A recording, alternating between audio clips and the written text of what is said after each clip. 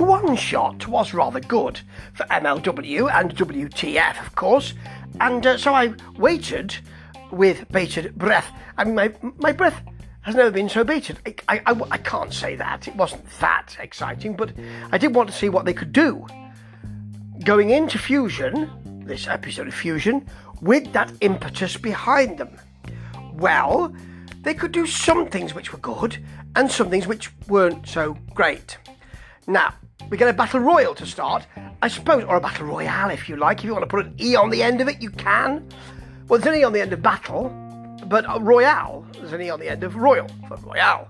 That's how it works, you see. You can do the royale with cheese Pulp Fiction thing if you want. So they started with a battle royale, which kind of makes it seem as if it's still something special, folks. And it wasn't really very good, because battle royales, when everybody starts in the ring, it's not a rumble. Battle royale, it's not a royal rumble, you know. So sometimes work can be, you can smother each other's work, shall we say.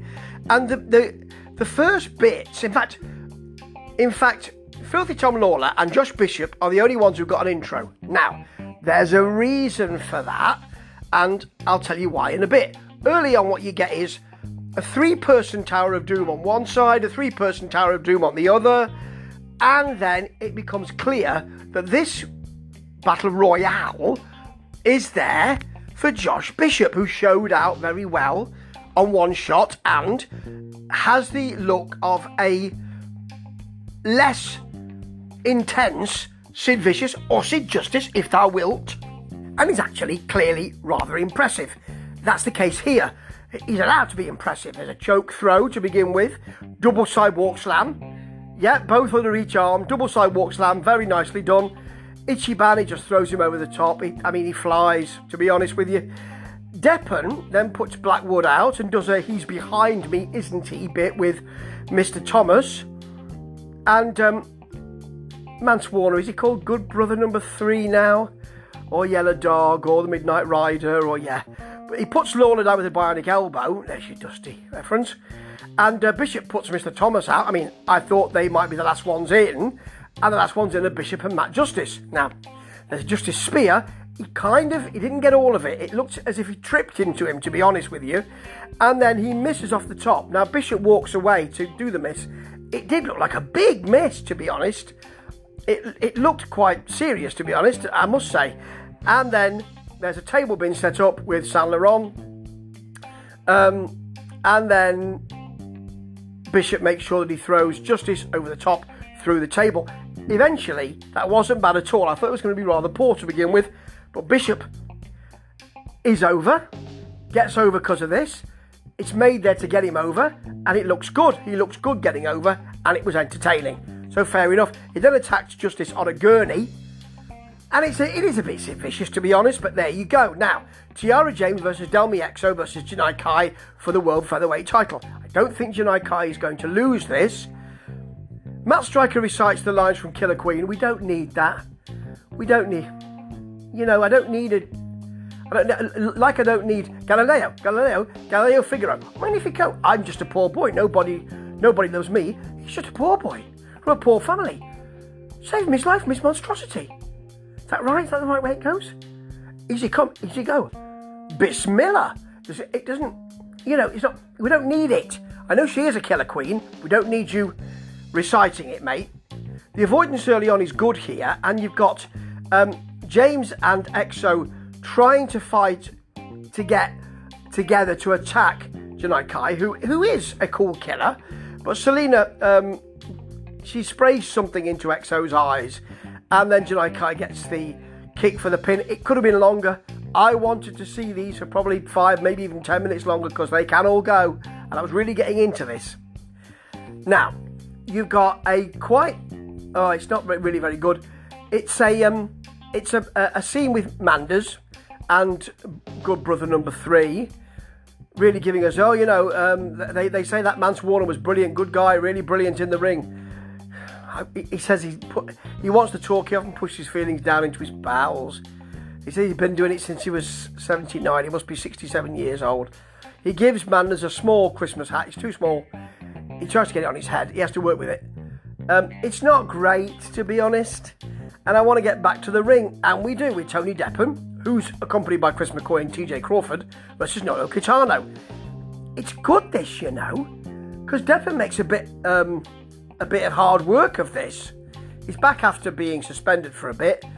It's a good tope suicida from Kitano early on. Sort of a tilt-a-whirl backbreaker, but I like Deppen's knee to the back of the neck. That's nasty, isn't it? And then a very nasty power bomb for a 2 count. He takes Kitano's bandana, you know, the thing around his head, not really a bandana, but that kind of, you know, and puts that on, which is really disrespectful. So Kitano comes out with a power bomb of his own, which is very nice. Deppen hits some slaps, and there's a sweet Kitano Michinoku driver for a long 2 count. Kitano then is thinking, anything you can do, I can do better. Well, actually, you can do exactly the same, which is more slaps for Kitano this time.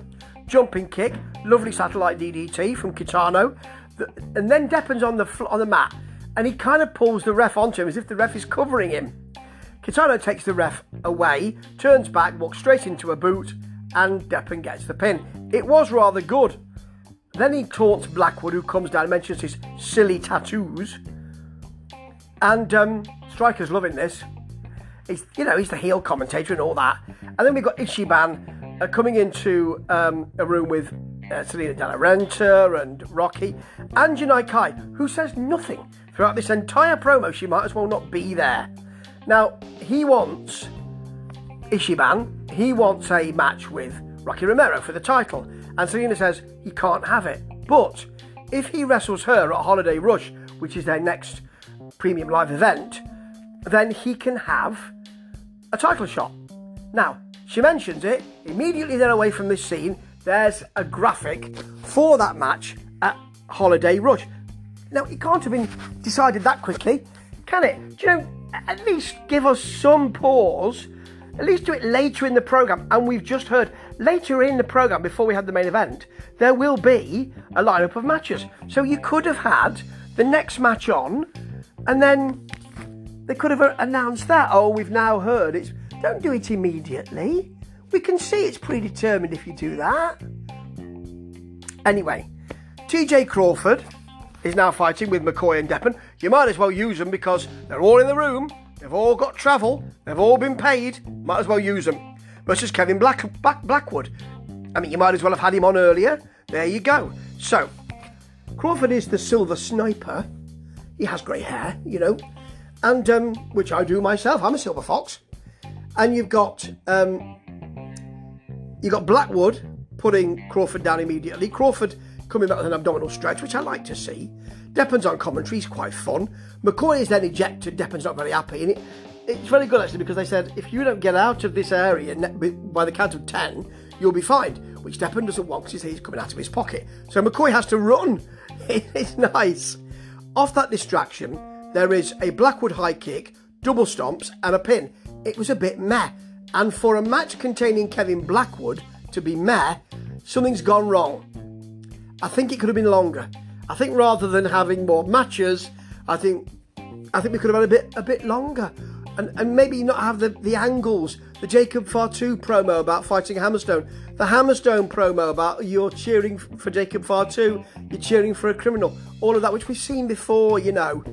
It's a shame, really. Anyway, your main event is Akira versus Ricky Shane Page. And Akira was attacked early on. He went to the hospital or the emergency room. I don't know where. Or maybe he was treated in the ambulance. I've no idea. Or maybe he wasn't at all. This being wrestling and all that. But he still wants to fight. And he's going to fight for Ricky Shane Page's national openweight title belt. And he comes down with bandages around his midriff or the ribs area. And also a bloody bandage, and with bloodied hair around his head. Now, Page taunts him, kicks him.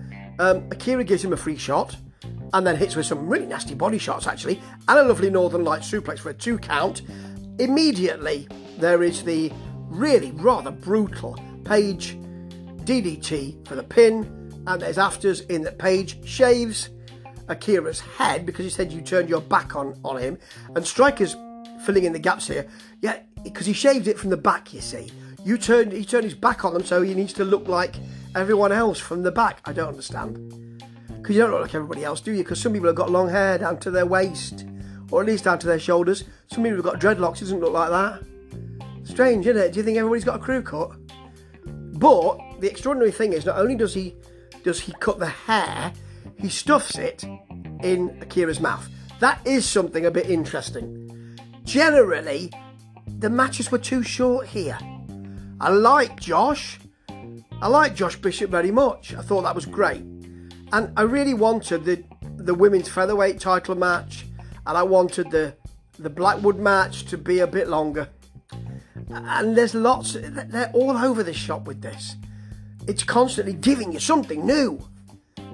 We don't need that. It's strong enough, this, I think, with the WTF stuff. It's strong enough to hold. Just give us the matches. Give us less matches. Give us longer matches. Give us better matches because they're longer. These people can do that. Trust them. And I'll be watching it again next week. Trust me. Ta-ta.